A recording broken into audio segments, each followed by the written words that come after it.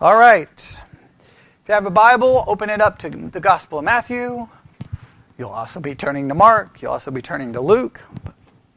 But just have Matthew open. If you have a Bible dictionary, have it nearby, because we have a lot to do. All right, here we go. This week, all week, well, not just this week. I may take that back. For the next 6 to 8 weeks, for the Bible study exercise, it's all Matthew 24, Matthew 24, Matthew 24, Matthew 24.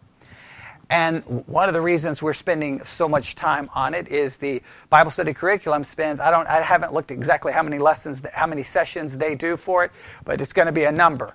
We started a week early because we're actually supposed to be doing a special focus for this week, but I skipped it and went to the Matthew 24, only because Matthew 24 is filled with lots of difficulty and complications. Let me just read some of the complications that is talked about in a book called The Last Days According to Jesus. All right?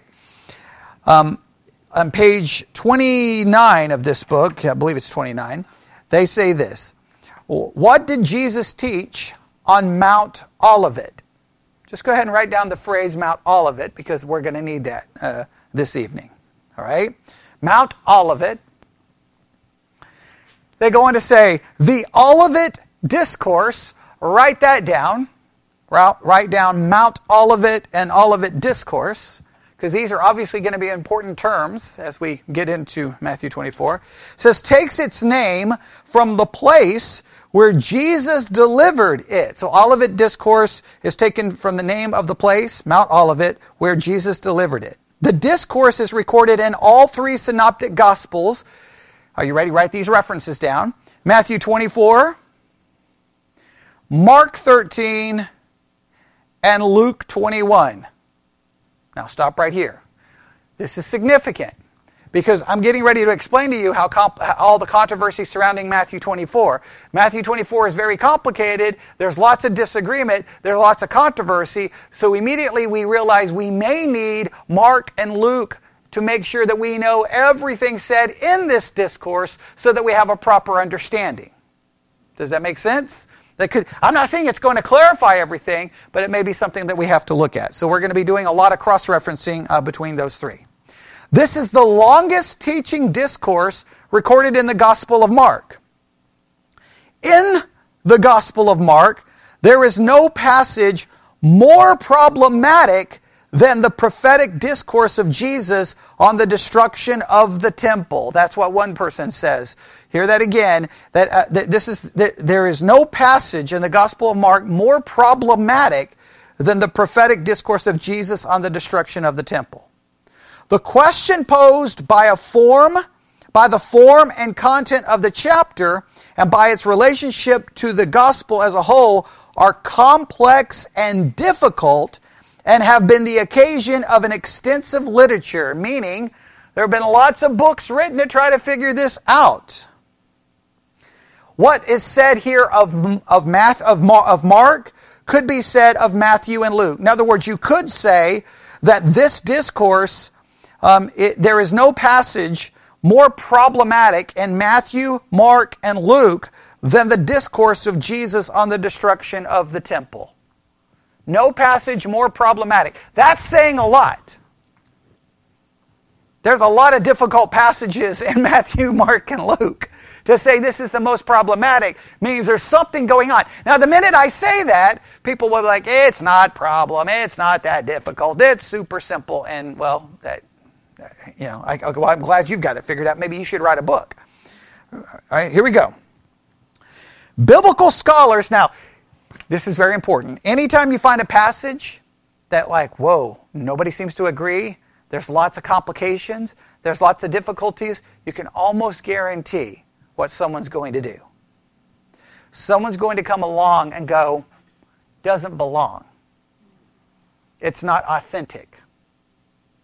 That's almost a go-to, because you don't know what else to do with it. There's just no way. It doesn't belong there. It just doesn't belong there. All right? So let's see what they have to say here. Biblical scholars have questioned the authenticity of the discourse, which has been called the small apocalypse. You may want to write that down. All 3. All Matthew, Mark, and Luke, right? They're all referring to the same thing. That they've questioned the authenticity of the discourse, and it's sometimes called what? Small apocalypse. Vincent Taylor cites this theory, which has been adopted by many critical scholars. The suggestion, now this is what they suggest, this is the theory about what actually happened here, is that in anticipation of the horrors of the siege of Jerusalem, some unknown Christian edited a small Jewish or Jewish Christian apocalypse as a kind of off-fly sheet to give encouragement and hope to the Christians of this day, and incorporated therewith eschatological sayings of Jesus. So they're like, someone's like, wait a minute, this whole 70 AD thing is really bad. Let me go write something to try to encourage them and borrow and use language that would be referring to eschatology. So someone just kind of made it up. All right? So in other words, it wouldn't be really the words of Jesus. Basically, to try to give encouragement. All right? And then claimed it was about Jesus. Maybe, or yeah, and then claimed that Jesus said it, right? Yeah, so would be lots of problems. So supposedly it was edited by a small Jewish or Jewish Christian, or some unknown Christian edited a small Jewish or Jewish Christian apocalypse as a kind. So I guess it was, they found a Jewish apocalypse and then they took it and edited it to make it look like it came from Jesus. But either way, so I guess they took it. So I guess in a sense we shouldn't say, it's not that they necessarily made it up. They found something that had been written that was kind of apocalyptic and said, oh, let's make this apply to the destruction of 70 AD and we'll give it to Jesus. So, in other words, the original writing had nothing to do with the destruction of the temple. It had to do with who knows what. We wouldn't know the context, right? Which would make it really complicated, right? Okay. Other theories have claimed that this discourse is either completely inauthentic or reflects the work of a later redactor or editor who fused together different strands of an oral tradition that originated in the teachings of Jesus, but not really found in the Gospels themselves. So maybe a bunch of people heard a lot of things Jesus said and then just kind of edited them together. And just kind of put them together and, well, how do they really fit together? They're supposed to fit together and have all kinds of problems. All right? Now, we can go through and read a lot of these theories and talk about it, but the bottom line is, what is probably the best thing we should do with that information? No. Keep it in mind. Why should we keep it in mind? Well, it indicates the difficulty of the passage. It indicates the difficulty. You don't come up with all of these theories if the passage is just easy to read, right? So you can dismiss them all day, but that by dismissing them, we're ignoring the fact that this is complicated. Because everybody wants to make it sound like Matthew 24, it's not that hard. No, obviously it is, because there's all these theories going, this doesn't make any sense. This doesn't make any sense. This doesn't make any sense. So let's work on it. So I gave you some things to write down there at the beginning.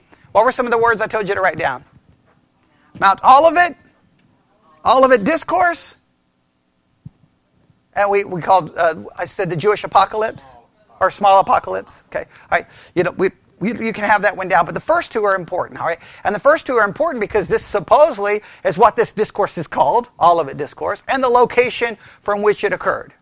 So let's read a little bit in the Bible dictionary about Mount Olivet just to see if there's anything in the description of Mount Olivet that could possibly be significant to understanding this discourse. I'm not saying there is. I'm not saying there isn't. I'm saying let's take a look at it to find out. All right? If you look up Mount of Olives in the Bible dictionary, it's on page 864.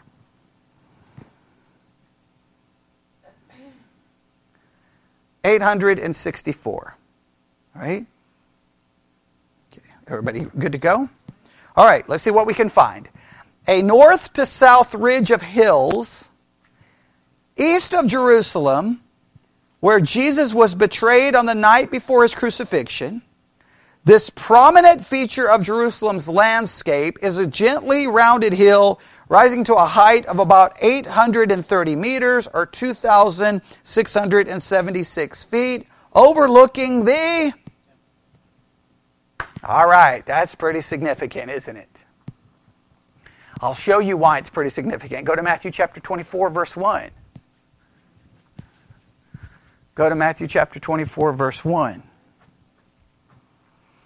And Jesus went out and departed from the temple, and his disciples came to him to show him the buildings of the temple. And Jesus said unto them, See ye not all these things? What things is he referring to? The temple. Verily I say unto you, there shall not be left here one stone upon another that shall not be thrown down. And as he sat upon the Mount of Olives, the disciples came unto him privately, saying, Tell us, when shall these things be? So, he walks out of the temple, they start talking about the temple, he's sitting on the Mount of Olives, which overlooks the temple. All right, that at least places the temple as the focal point. Yes, the location places the temple, in a sense, as a focal point, and considering they're already talking about the temple, that makes it very interesting, because he's overlooking it, right? So that means, what's the focal point of this discourse? I think that would be fair. I think that gives us at least... That's pretty important, because about 95% of the evangelical world doesn't think the temple has anything to do with this discourse, okay? So, yesterday in the Bible study exercise, I was reading an article about biblical prophecy, they seem to forget that 70 AD ever occurred, but okay. All right, so there's the Mount of Olives. We could read a little bit more here, but that gives you a pretty good idea, yes? All right? And then they talk about ancient times, and they go through, but I think we get there. All right? There may be something else here, but I think that gives us the most important thing. So, what would be the other term we need to look up? Olivet discourse. Let's take a look at it. 9:24, you said? 9:24. Olivet discourse.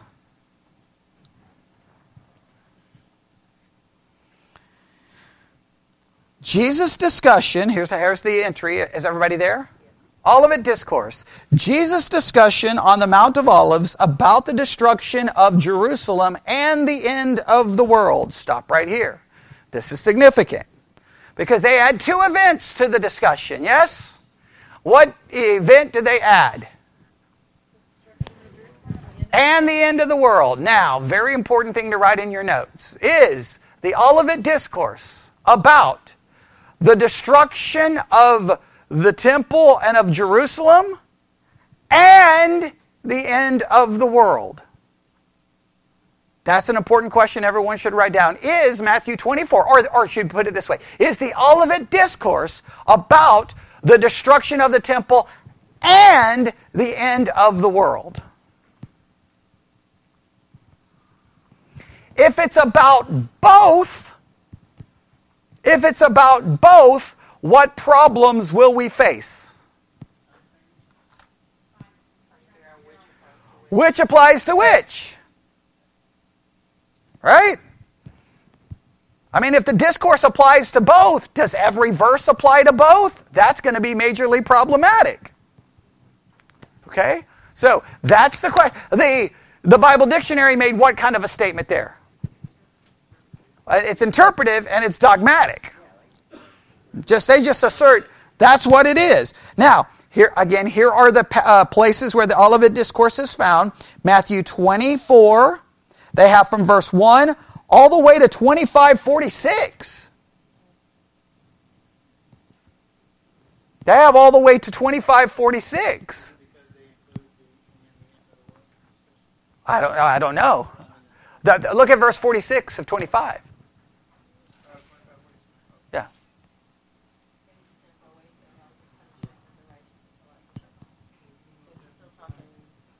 So their argument is that his discussion goes all the way to 25:46. Now, why is that significant? One is a long discourse, and it may be the end. Maybe there's parts later on in the discourse that could be very critical in interpreting the first part, right? Could be an interpretive challenge.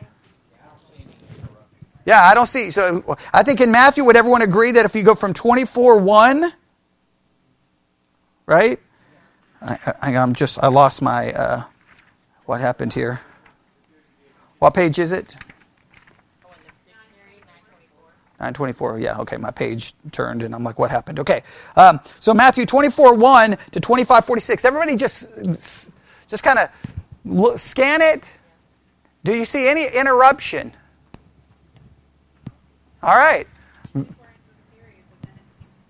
Continue. Jesus seems to be talking all the way through, yes? So that would mean for me to understand the Olivet Discourse would require me to understand everything from Matthew 24:1 to 25:46. That is significant. Everybody got that? Yeah, all of 24 and 25. Okay, so does that make sense? All right. Now, they say it also is recorded in Mark 13, verses 1 through 37. Mark 13, 1 through 37. Do you see a possible issue here? How many verses in 24? Of Matthew 24? 51. How many verses in 25? Mark is a what? Edited version of it. Now, so what question should we have about the Mark passage? Does it contain information not found in the Matthew 24 passage? Right? Has everybody got that? Right. I think that's significant. I think we're trying to do a fair...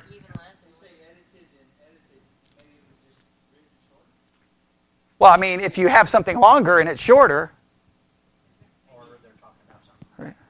I mean, wouldn't that be edited? Like if you have something longer and then you have something shorter. Edited sounds like it was something that was cut out. Well, I mean, Mark clearly left it out. Right? Now, I'm not saying it wasn't done under the inspiration of the... Do I? I think what he's trying to say is that he says the same things, but just in less words. Okay, possibly, but clearly he left things out. Now, I'm not saying it wasn't done under the inspiration of the Holy Spirit. I'm just saying clearly... He leaves a whole lot out. Okay, you count the difference in verses there. That's a significant amount. That's a significant amount. All right? Now, what does Luke do? Luke goes from chapter 21, verses 5 to 36. 5 to 36. So even less than Mark. All right. Now, what could be... This could be interesting. Well, actually, that wouldn't be interesting, and that would just confuse everybody. I'm not even going to mention that. Okay, not even going to mention that. All right, I'll mention that. I mean, I got 8 weeks to confuse everybody. I'm not going to start now. Okay, but all right, right out the gate. I mean, I've already thrown enough at you. But okay, so we got 3 accounts of the same discourse, but radically different tellings of the discourse. Yes. So the most important thing we have to figure out is what's the difference in the discourses. Because and I'm not saying that it's going to be anything like, whoa, this is the revelation we needed. But if there is something different that is absolutely significant in interpreting all of them, we have to find it. Okay? Like anybody wants to start arguing with Matthew 24, we got to make sure that everything in those other passages, there's nothing going, wait a minute, that changes everything. Right? That's going to require some serious cross-referencing work, yes? All right, so keep that in mind, all right? What else do they say? In response to Jesus' prophecy that the temple would be destroyed, the disciples asked when this would occur and how they would know it was about to happen. Please note, what is he responding to? Jesus gives a prophecy that the temple is going to be destroyed, and the disciples asked when this would occur and how would they know. Jesus is responding to those questions. The disciples believed that the temple would be destroyed at the end of the world when, among other things, Jesus would return. Stop right there. Why is that significant?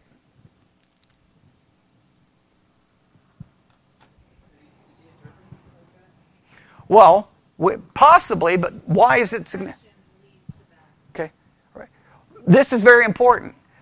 Remember at the beginning of the entry for the dictionary, they said this section is about the temple, and the end of the world. And this guy right here is putting them together, right? Well, That statement he's what he's doing here, I think is important, is he's possibly explaining why the end of the world is even being mentioned.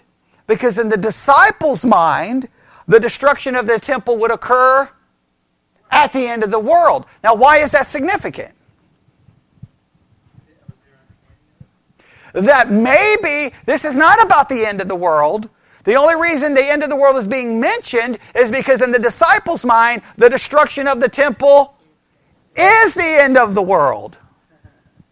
So in other words, the chapter may not be about the end of the world. It may be that they think it's about the end of the world, and Jesus is answering, he's giving his response, but he's not necessarily saying, oh yeah, this is going to be the end of the world. Like, we infer, everyone infers that that's what it's about. Right? Okay, well, yeah, that's another thing we'll have to look at. But I just want you to see that if all that's happening here is some confused disciples going, hey, tell us when this is going to happen, and when is the end of the world? And Jesus just like, okay, I'm going to tell you when this is going to happen. And everything he gives has nothing to do with the end of the world. It has everything to do with what happens at the destruction of the temple. Right? We have to at least consider this, yes? And why do we have to consider? Listen, this is so very important before we even proceed. Why is it so important to look at everything in light of 70 AD? Why is it so important to look at everything in this discourse in light of 70 AD? Why is it like absolutely critical to do that? Because it literally was destroyed. And the question is literally about the temple, and he's sitting on the Mount of Olives overlooking the temple. Yeah, and Jesus' prophecy was about the destruction of the temple.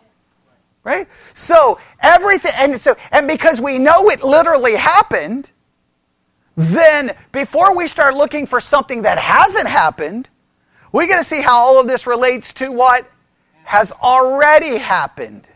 That's always the way to do biblical prophecy. If there's a prophecy, my first question is, has it already happened?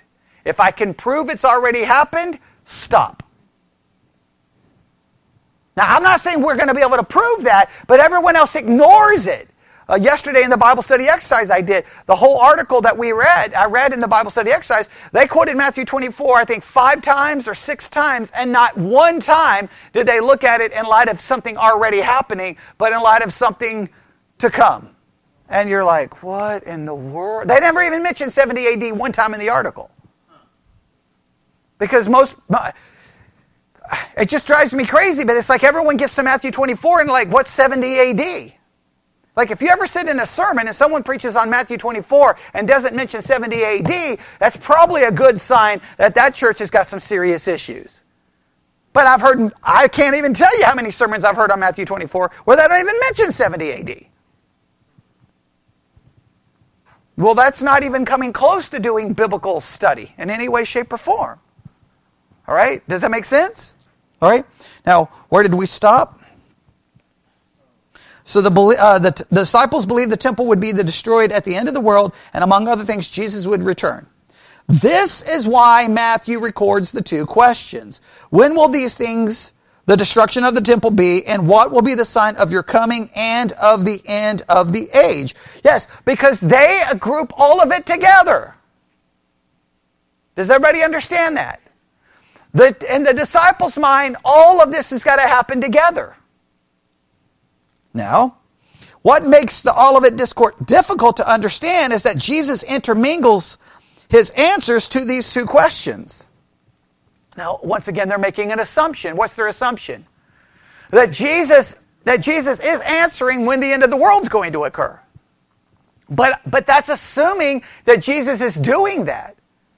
It could be possible that Jesus is just like, I'm going to tell you when this is going to occur. But we are assuming, does Jesus always answer the questions in very straightforward ways? Absolutely not. Hey, what must I do to inherit eternal life? Go do this. And you're like, well, wait, Jesus, you just told someone to work for eternal life. That makes absolutely no sense. So then we have to come along and go, well, he didn't really mean that. Right? So we can give lots of examples where Jesus answers a question and we're all kind of like going, what in the world? So I think we got to be careful here to assume that he's answering the end of the world question. He may just be answering the destruction of the temple question. Right? Possibly. I'm not saying, again, what am I doing with the Bible study exercise? I teach like I know some of it, and I teach some of it like I don't know it, because I try to the goal is to get people to actually participate in the Bible study exercises, all right? So here we go. The key to unraveling his answers is the repetition of the phrase, take heed. That's interesting. They say this is the key to unraveling it. I don't know if it's the key to unraveling it, but go to Matthew 24. Let's do this. This is going to take a few minutes, but let's do this. You ready? All right. Let's go through Matthew 24, verse 1 to chapter 25, verse 46? Or 51? Or 25, 51? Okay. All right. 25, 46. That's where it is. Okay. Go from 24:1 all the way to the last place in 25. You can skim it. Write down every reference where the phrase take heed occurs. Just write down the reference. Every place where take heed occurs. Write down every reference. And when you're done, say amen. If you have an electronic device, feel free to cheat. Just one reference in 24 and none in 25? Okay. Okay. So we're doing the cheating. Okay. All right. I'm joking. Okay. Oh, true. That could make it difficult. All right. Okay. Only once in 24. Everyone seems to agree only once in 24. And nobody finds any in 25.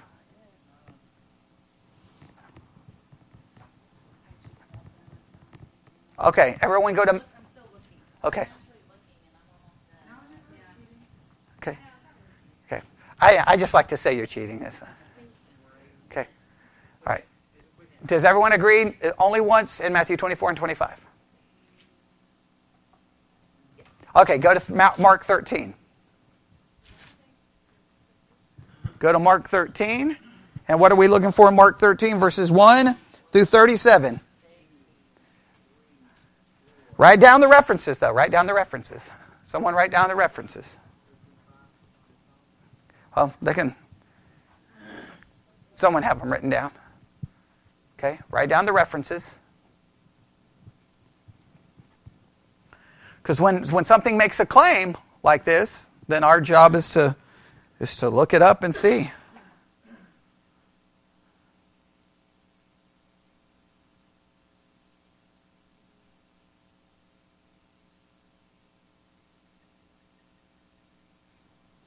All right, tell me when you have them all. Tell me when you have them all. All right, we have 4. All right, so totally, so at this point we have a total of 5 references to take heed. Yes? So far. Now we need to go to Luke. Let's go to Luke 21, 5 through 36. Luke 21, 5 through 36. How many times does take heed occur there?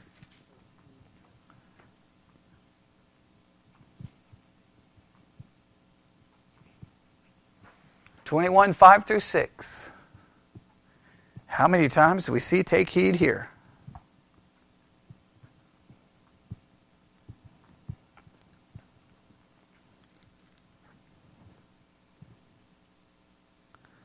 (21, 5 through... I said 26. 36. 2. All right. Okay. Total of 9. How many? Okay, 1 and... If we got 9 total, we're missing a bunch. In Matthew, it's not take heed. Oh, same Greek, but like different words? Okay, gotcha. Okay. Well, we're looking for the English translation. Let's go with the English. All right, so 1 in Matthew 24 to 25. How many in Mark? 4. That's total 5. And how many in Luke? 2. Now, immediately, what does that should make you stop and go? Stop and ask. Wait a minute. Mark has more take heeds than everybody else.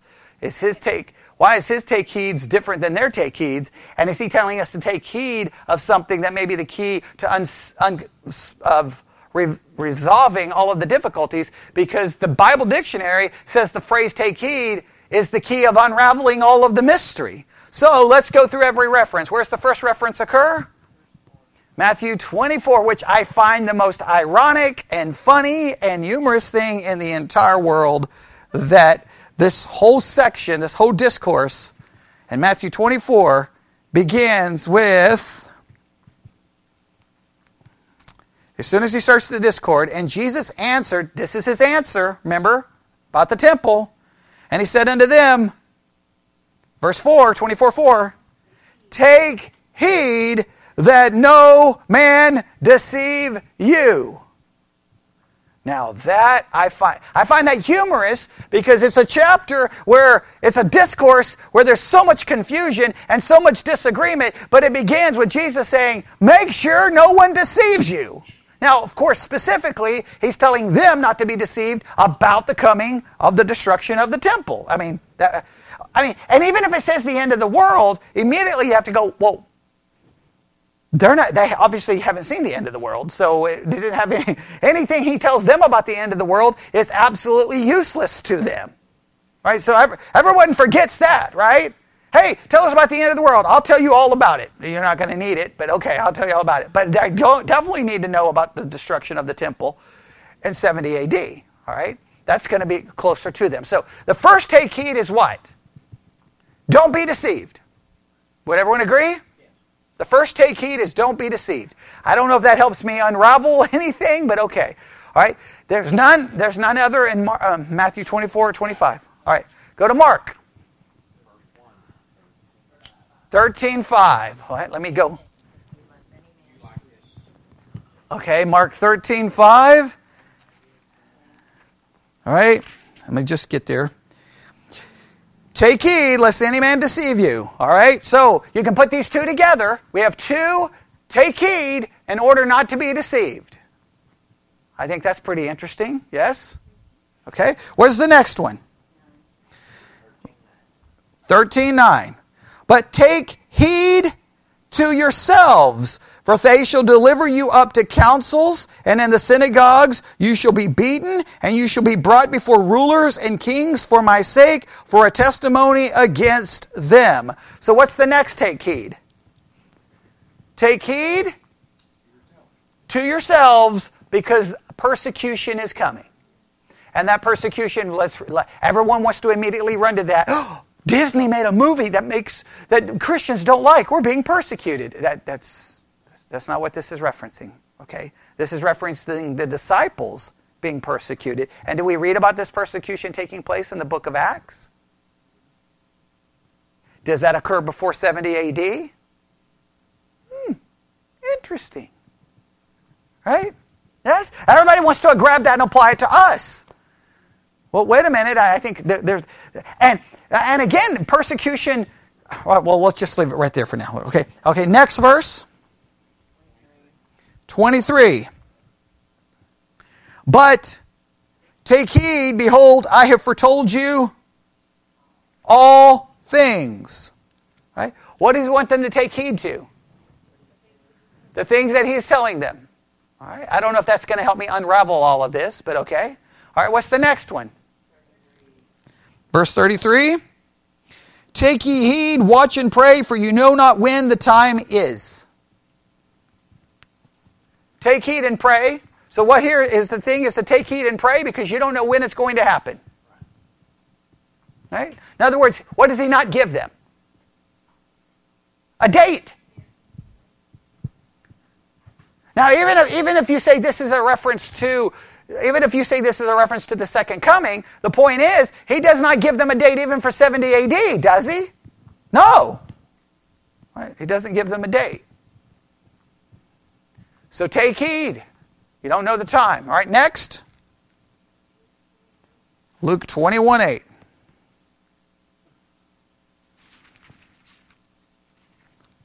And there's only one in Luke, right? Or two, okay. Luke 21:8. Take heed that you be not deceive, for many shall come in my name, saying, I am Christ, and the time draweth near. Go ye not therefore after them. We're going to put this take heed of not being deceived separate, because this is take heed to not be deceived by what? This is specific, not be deceived by. False Christ. Anyone claiming to be Christ. Right? Do not be deceived by anyone claiming to be Christ. That's a specific one. All right, next. 34. And take heed to yourselves, lest at any time your hearts be overcharged with surfeiting and drunkenness and cares of this life, and so that the day come upon you unawares. What's this take heed? Take heed to yourself for what? That you don't become distracted, that you don't see what's happening. May not be the same Greek word, but okay. All right. We could take note to there, but for now we'll just go with this, and we'll dig into that a little further later on. All right. So, if you look at all of these take heeds, does any of this offer any help? I don't know how this supposedly fixes everything, but let's go see what the Bible dictionary has to say and how this supposedly fixes everything. Oh, all of those take heeds are important, right? Think of it this way. Are all of those take heeds relevant to us? They are relevant to us because what are the principles? Let's go through them. Take heed that you're not deceived. Is that true of every generation and every decade and every era? Yes. What's the second take heed? Do not be deceived. Right. The first one is take heed, don't be deceived. The next one is take heed of yourselves about persecution. Persecution is coming. Third, take heed of the things. We always have to take heed of what Christ tells us. Next, take heed and watch and pray because we don't know when. And then the next take heed is beware of false Christ. And then the last one is don't be distracted. Don't be overcome with all the distractions that you're not paying any attention to the things of God. All of those are great spirit. In fact, you could preach all of those take heeds, and it could be a great sermon. But what we're not interested in doing that, which could be a distraction, right? So I'm trying to keep myself from not preaching each one. But the reason these are why we're looking at them is because the Bible dictionary made a claim about them. And what does the Bible dictionary claim? The key to unraveling his answers is the repetition of the key phrase, take heed. The disciples' first question was, when will these things be, and what will be the sign when all these things will be fulfilled? Jesus began by saying, take heed that no one deceives you. Then he describes the events leading up to the temple's destruction. Now stop right here. They focus here on Mark. And they say that in Mark 13, verses 6 through 22, is all about the destruction of the temple. All right, so go ahead and look at Mark really quick.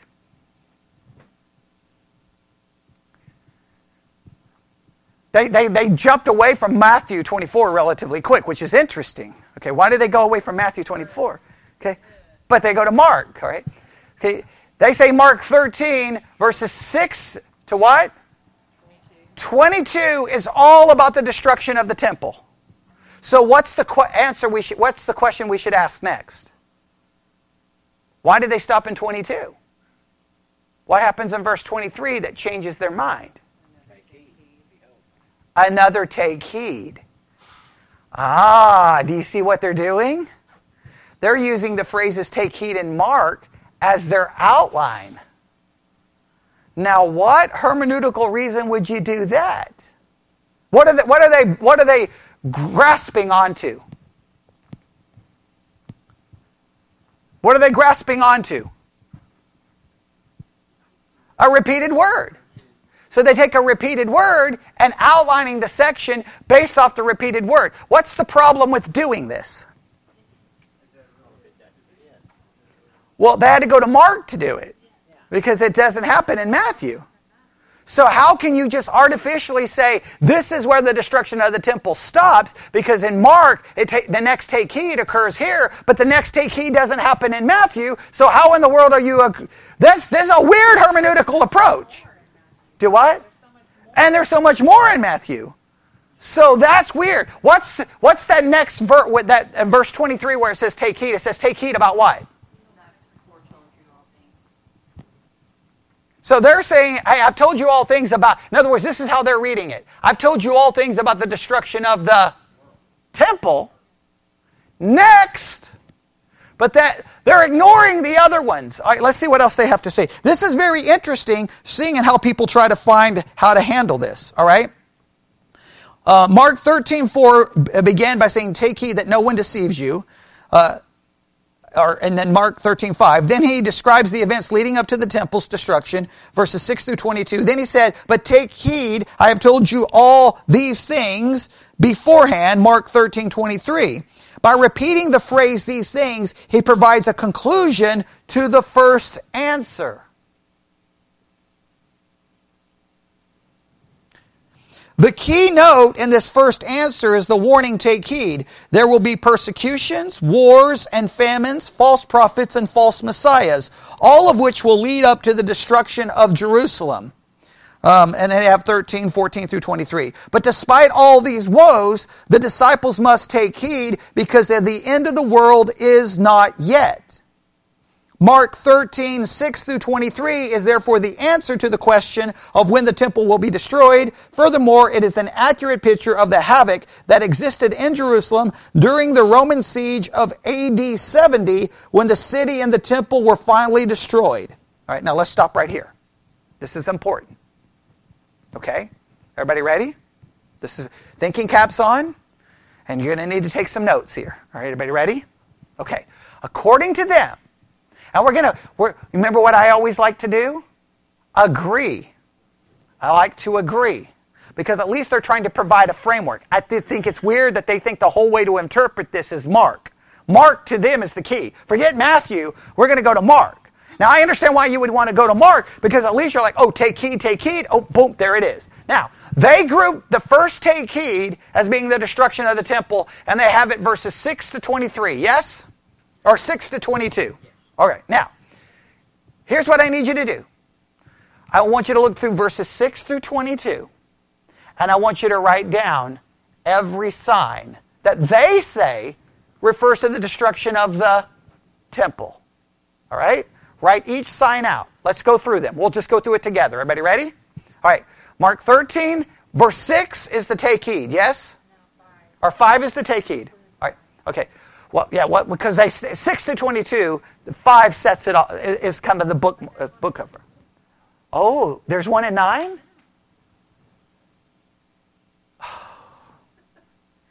All right, they just ignore that one. That is fascinating. Okay, I didn't even catch that. Good catch. All right, but we'll play along. All right, so the first sign is verse 6. Yes? Okay, what's the...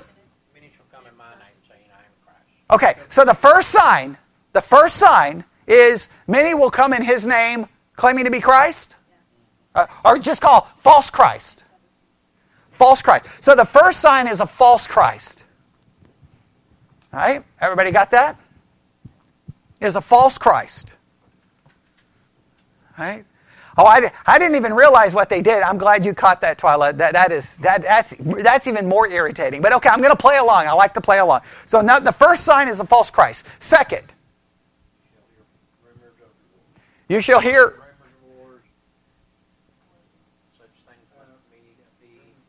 Okay, rumors of war. All right, rumors of war. Okay, rumors of war, which everyone always grabs and applies to things that happen today. It makes no sense to me. You know how many rumors of war there have been since 33 AD? Give me a break. That would become what kind of a sign? Meaningless. Like when you've got Christian friends who's like, well, the Bible says rumors of war. You realize how utterly meaningless that statement is. There's been rumors of war. There's been hundreds of thousands of rumors of war since 33 AD. That means the sign is absolutely useless today. But it would have meant something between 33 and 70. That's a short amount of time. And obviously, as Rome is marching towards Jerusalem, I think the rumors are going to get loud and you're going to be like, I think I see what's coming. We're all going to die, okay? All right, so we got false Christ, rumors of war. Next.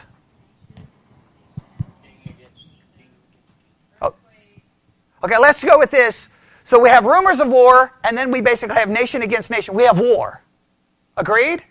You want to separate those? Is everybody like that? Okay. What's after nation against nation? Earthquakes. I have earthquakes. Write down earthquakes. Now let me just show you how utterly ridiculous that one is if we apply it to today. Because someone sent to me, if I can find it. Yeah.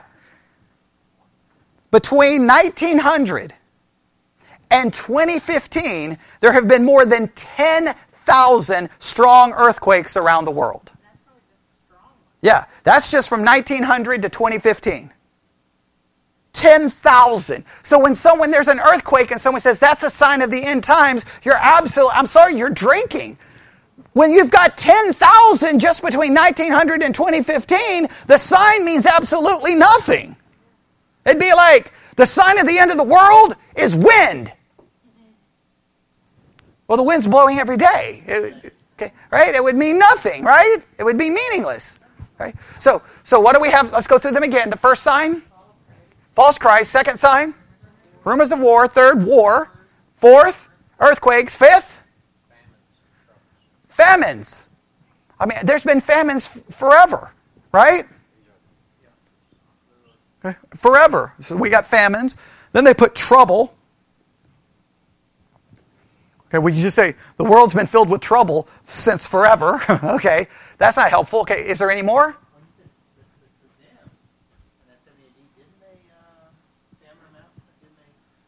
Oh, well, leading up to 70 AD, all these things would make profound sense because that's a short amount of time, right? And you're like, boom, there's an earthquake. Boom, there's a famine. Boom, there's war. Boom, there's... Okay, you'd be like, man, because next thing you know, it's 50 AD, it's 60. I mean, that's a short period of time. Every sign would be magnified 100-fold, right? I'm just saying after you get past 70 AD, after about 100 years, they stop meaning anything, okay? Well, okay, what else after trouble? Okay, is that the last signs? That's the last in verse 8. Okay, that's the last in verse 8, okay. Then in verse 9, stop right here.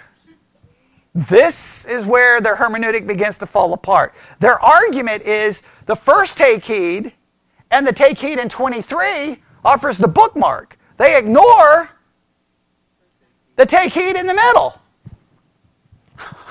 Okay, but let's continue their signs. Okay, take heed of what in verse 9? Persecution. All right, so write down persecution as a sign. Okay, well, they will, but I'm just saying, well, I'm going to read that in a minute. I'm just saying that their initial argument is that it's bookend. That's their initial argument. I know they're going to explain it. I'll read their explanation after we work through it. Okay. All right. Everybody got the persecution?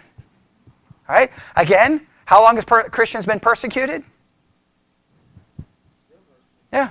So, again, it's a sign that doesn't mean anything today. It would have meant something between 33 and 70 AD because the book of Acts is all about persecution, right? Okay, so what's after persecution? Ooh. We just run to a first issue. According to the Bible Dictionary, all of this is about 70 AD. And they say the gospel must be preached among all nations. Go ahead and write that one down. The gospel must be preached to all nations. This one is our first big problem. Yeah, I'll read what they say in a minute, but I'm just saying for us stopping and thinking about it, we have to ask ourselves, wait a minute, was this fulfilled before 70 AD? Now, we've tried to answer this question in the past. We looked at maps, biblical maps, and we're like, well, I don't know. Did Paul go to every known area? How do we interpret this? Right? So, they say that it was fulfilled before 70 AD. If it was... Okay, well then that really, a lot of people will say, see, this is the part that applies to the second coming. They just applied it to the first coming. Now, it sounds like in the dictionary they're going to also say there's a second coming. But then it's like, so wait, so it was fulfilled, but it wasn't fulfilled, or it was, it's got to be fulfilled twice? Like, why does it say it's going to be done twice? That becomes really problematic in your hermeneutic, but okay. All right, what's the next sign? The gospel's going to preach everywhere. What's the next sign?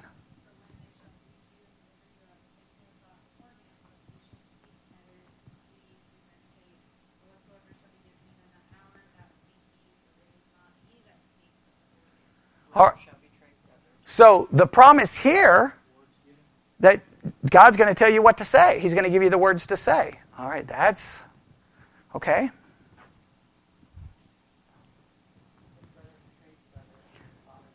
Okay, there's going to be betrayal within families. Going to be betrayal within families. All right, what verse are we at? 12. Man, we got a long ways to go here. Okay, we're trying to hurry. Okay, what's the next sign? Going to be hated. So hatred from the world. Hatred from the world. What's the next verse? Or next sign? You see the abomination of the desolation spoken by Daniel, the prophet, standing. Okay, the abomination of desolation. Just write that down. Abomination of desolation is the next sign. Abomination of desolation. They are saying this is all points to what? This is all for the destruction of the temple. Right? You'll see why I'm doing this, okay? You'll see why in a minute. Right? Next.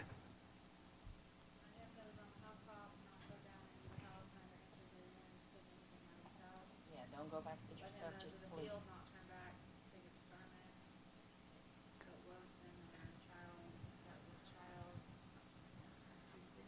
Okay, let me summarize this one. They're obviously going to see the danger. When you see it, leave. All right? So the sign is they're going to see the danger, leave, flee. Wait a minute. This goes back to the discussion we've been having on a couple of weeks or the podcast. If you're under a situation where you're in threat, it's okay to leave. Okay, it's okay to leave. Right? We won't get into that whole discussion right now, but that's very applicable to the podcast we've been doing the last couple of days. All right. All right, what's next? Okay. All right. Okay. Okay. Pray that it's not winter time. Okay. Pray that is. That's a weird verse. Pray that it's not the winter time. All right. I don't know really how that's a sign, but okay. Just put down. Pray that it's not winter. Okay. Pray that it ain't the winter. Pray that it ain't the winter. Right. Okay. Next.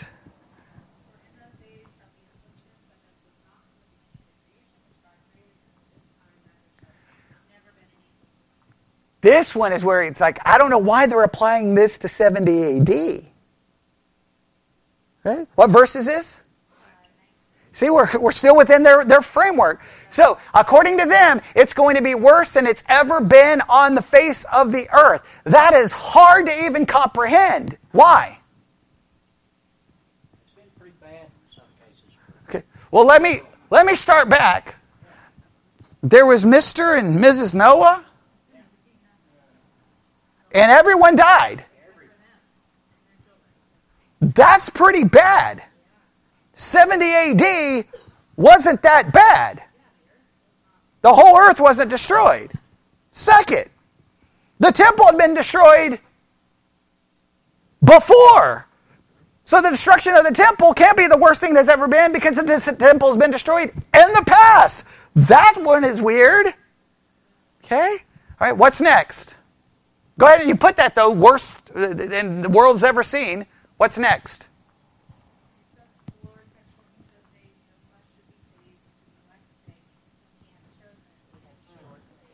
All right, God shortens the day or nobody would be saved. That's how bad it's going to be. Well, wait a minute. What do you mean? He shortened the days that no one would be saved? Obviously no one in Jerusalem would be saved because they're applying it to the destruction of the temple. All right? God shortens the days. All right, what do we have next?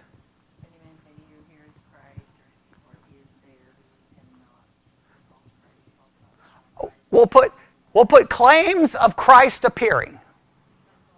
Okay? False claims of Christ's appearance.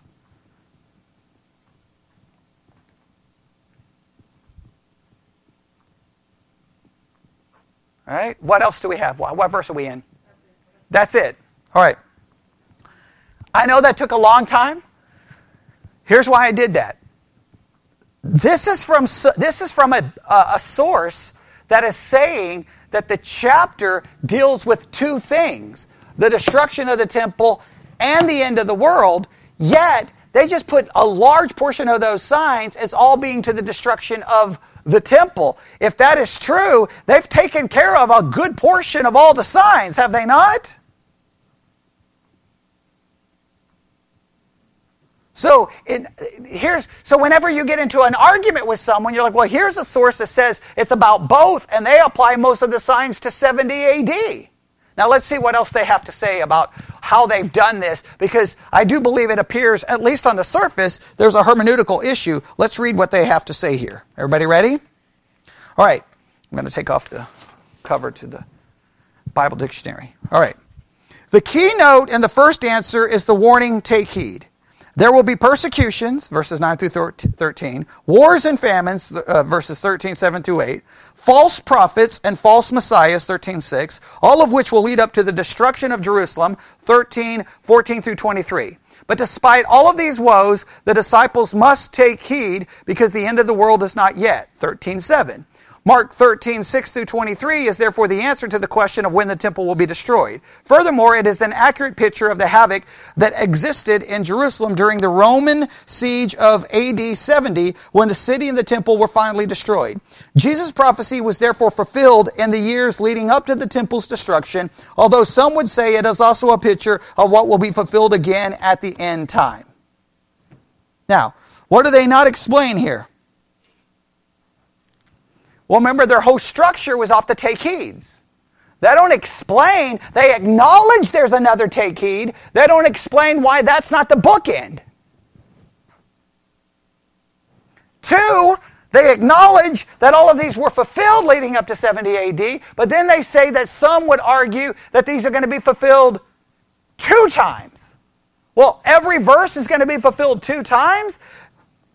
That makes no sense because we've already demonstrated some of those signs would have no meaning for anyone today.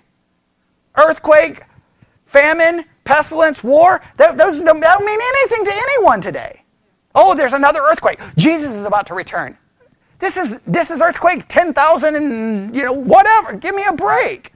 Like, you just keep saying it for every earthquake and sooner or later you'll be right. I mean, like, it makes no sense. So their whole argument is that the take heeds explains it because the one take heed is the front cover of the book and the other take heed is the back end of the book, and that book is all about the temple.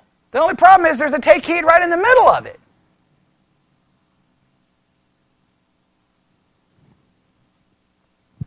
That's a weird approach, is it not? Question. What signs take place? So the first heed is in verse 5. The second heed is in verse 9. Is there any question that all the signs before the second take heed are clearly could be applied to 70 AD only? Would everyone agree that all the signs between 6 and 9 or 6 and 8 could be explained to 70 AD only? All right. What's the next sign after verse 9? Or was verse 9? In verse 9 it says, "But take heed to yourselves and try not to persecute." Okay. Deliver you up to the councils and in the synagogue you should be beaten. So that would all apply to 70. See, so that doesn't even work. Yeah. So I was hoping maybe that take heed is the bookmark or as the back cover. It doesn't work. So for them to say that figures everything out, that is the most confusing. Is that any help? I don't see it as any help. Let me finish this, all right, and then we'll have to stop. All right? The disciples had assumed that the temple would be destroyed only at the end of the world. They were mistaken. And Jesus said that despite all these woes leading up to the temple's destruction, when it happens, the end of the world still will not be in sight. Therefore, in Mark 13, 24 through 27, he answers the next logical question, what signs will precede the end of the world? So according to them, Mark 13, 24 through 27 are the signs for the end of the world. All right? What signs are listed in 20... Well, no, we don't have time to do that. Let me just read the rest of this. Okay. I was gonna get all excited. All right. Yeah, that's okay. We don't have time. We're already over time. But so let me read this. All right. The phrase "in those days" is a common Old Testament expression used when speaking of the end times. In those days there will be signs in the heavens, and then Jesus, the Son of Man, will come. We must be prepared for his coming and must not be taken by surprise. In Mark's gospel, Jesus remarked that no one except the Father knows exactly when that day Christ's return at the end of time will be. Therefore, we must be on our guard. Matthew and Luke close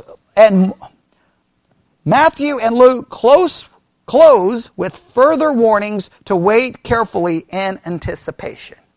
All right, trying to read that too quick. So, interesting enough, what do they do with the Olivet Discourse? What's their approach to the problem? Ignore Matthew, ignore Luke. Matthew and Luke. Go to Mark. Look at the one take heed in verse 6 or 5, and go to the take heed in verse 23 and say that all is the signs for 70 AD. Then start in verse 24 to 27. Those are the signs for the end of the world. See, it's not difficult. But they completely ignore the take heed in verse 9. Yeah. And all the way to 37 is the end of the discourse. So they just throw out the rest of it. They identified all the way to 37 as being the discourse, right? Yes? Yeah. So they give the 30, but they stop basically the discourse in 27. Like, I don't know what that is. Well, they mention it, but I'm saying that they really stop the discourse right there, and they don't go into any great detail. So that doesn't really answer the question. So what have we gained from our work tonight? That one approach is go to Mark, create a weird outline based off the take heeds, but ignore one of the take heeds, and then try to claim that half of it, I won't even say half, part of it is 70 AD, the other part is the end of the world, and ignore some of the verses that don't seem to fit with 70 AD. Because there's some verses that don't seem to fit with 70. The gospel is going to preach in all known world. If you can pull that off, okay. Well, oh yeah, they don't even mention the one. They just, I don't know what. That is some arbitrary nonsense. All right.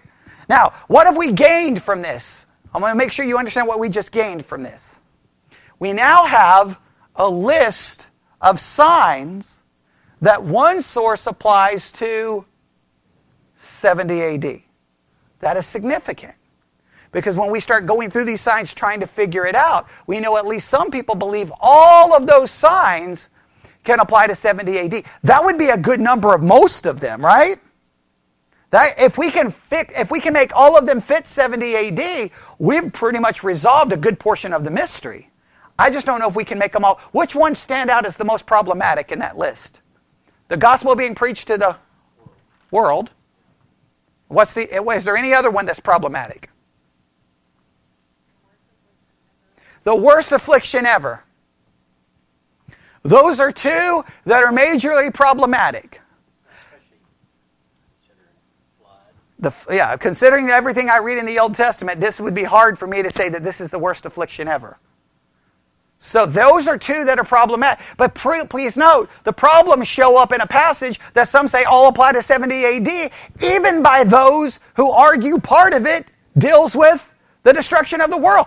It's like even people who say this is not all about 70 AD, they even have problems trying to figure out which part applies to 70 AD and which part applies to the world. But why do you think they included those? Why do you think they included those in 70 AD?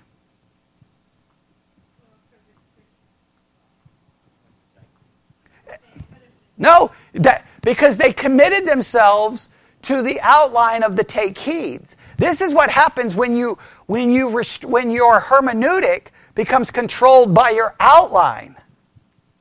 When your outline controls your hermeneutic, I've got to make it fit the outline. I've got to make it fit you don't make things fit the outline. The outline fits the text. You don't make the text fix your outline. Your outline is not the infallible Pope.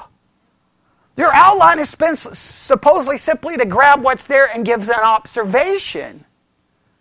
This is so irritating. All right? So, we've got two signs that we have problems with. Okay? There's two signs. Okay? The gospel preached everywhere, and this is the worst affliction ever. So then we'll have to look at Matthew and Luke, see where they, and we'll see where do they put the affliction. These are these two things in a line of all their signs. Because I bet you the signs are not even anywhere in the same order. And if they're not in the same order, guess what? If you say, well, these verses all apply to 70 AD, but then you've got some verses in Matthew account where you group them that are in a different part in Mark, then that's going to become impossible to group them together. Does everybody just see the hermeneutical problem we just came up with? Does that make sense to everyone? Yeah. Right? No, they didn't even bother with Matthew. They just threw out Matthew and Luke. Because you know how maddening it would get to try to figure that out? Well, wait a minute. These verses are all about 70 AD, but wait a minute. Matthew mentions something that Mark mentions. Oh, no. That doesn't work. Harmony of the Gospels. Yeah. Okay. So, there you have it. There's a great evening of study with no answers. Okay, but I want you to see. Now you see why that book started off by saying this passage is extremely difficult, maybe the most difficult, and saying that why some people will like, it's not authentic. It doesn't belong there. Someone took something written by someone else and just edited it. We don't even know what's going on here. Okay? Yeah, you can see why some people do that. I wish I had an easy answer, but I don't. Right? So there we have it. There you go. Work on, for those listening online who are participating in the Bible study exercise, Twyla. Chapter summary method, Matthew 24. Chapter summary method, Matthew 24. Well, we got 8 weeks, so just work on 24 now, okay? And but you're going to have the Mark passage in your brain, so you'll be like, well, wait a minute, wait. And then you'll see. All right, well, let's pray. Lord God, we come before you this evening. We want to understand this passage. We understand we have a mountain of difficulties in front of us. Let us not get discouraged with the difficulties, but enjoy the process of trying to figure out what you are telling us in this passage or what you told someone in the past and what we can learn from that. Just give us the desire to study and the desire to figure this out, and we ask this in Jesus' name. And God's people said, amen.